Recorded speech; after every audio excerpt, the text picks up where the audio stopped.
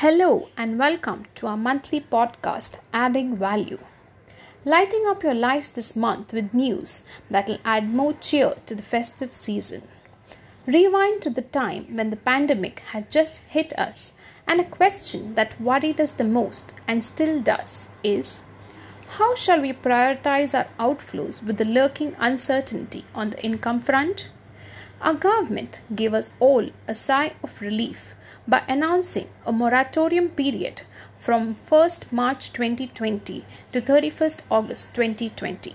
The moratorium meant that if the borrower is unable to pay the loan will not be considered as default. Fast forward to today, and the Union Cabinet Committee on Economic Affairs has discussed and agreed on a proposal for an ex gratia payment of interest on interest charged on loans for the 6-month moratorium period. It means the government will pay the difference between the compound interest and simple interest, which would cost the government 5,500 crores. The important factors here are that the eligibility is up to 2 crores and we are still awaiting clarity on the fact whether each category of loans will have different limits.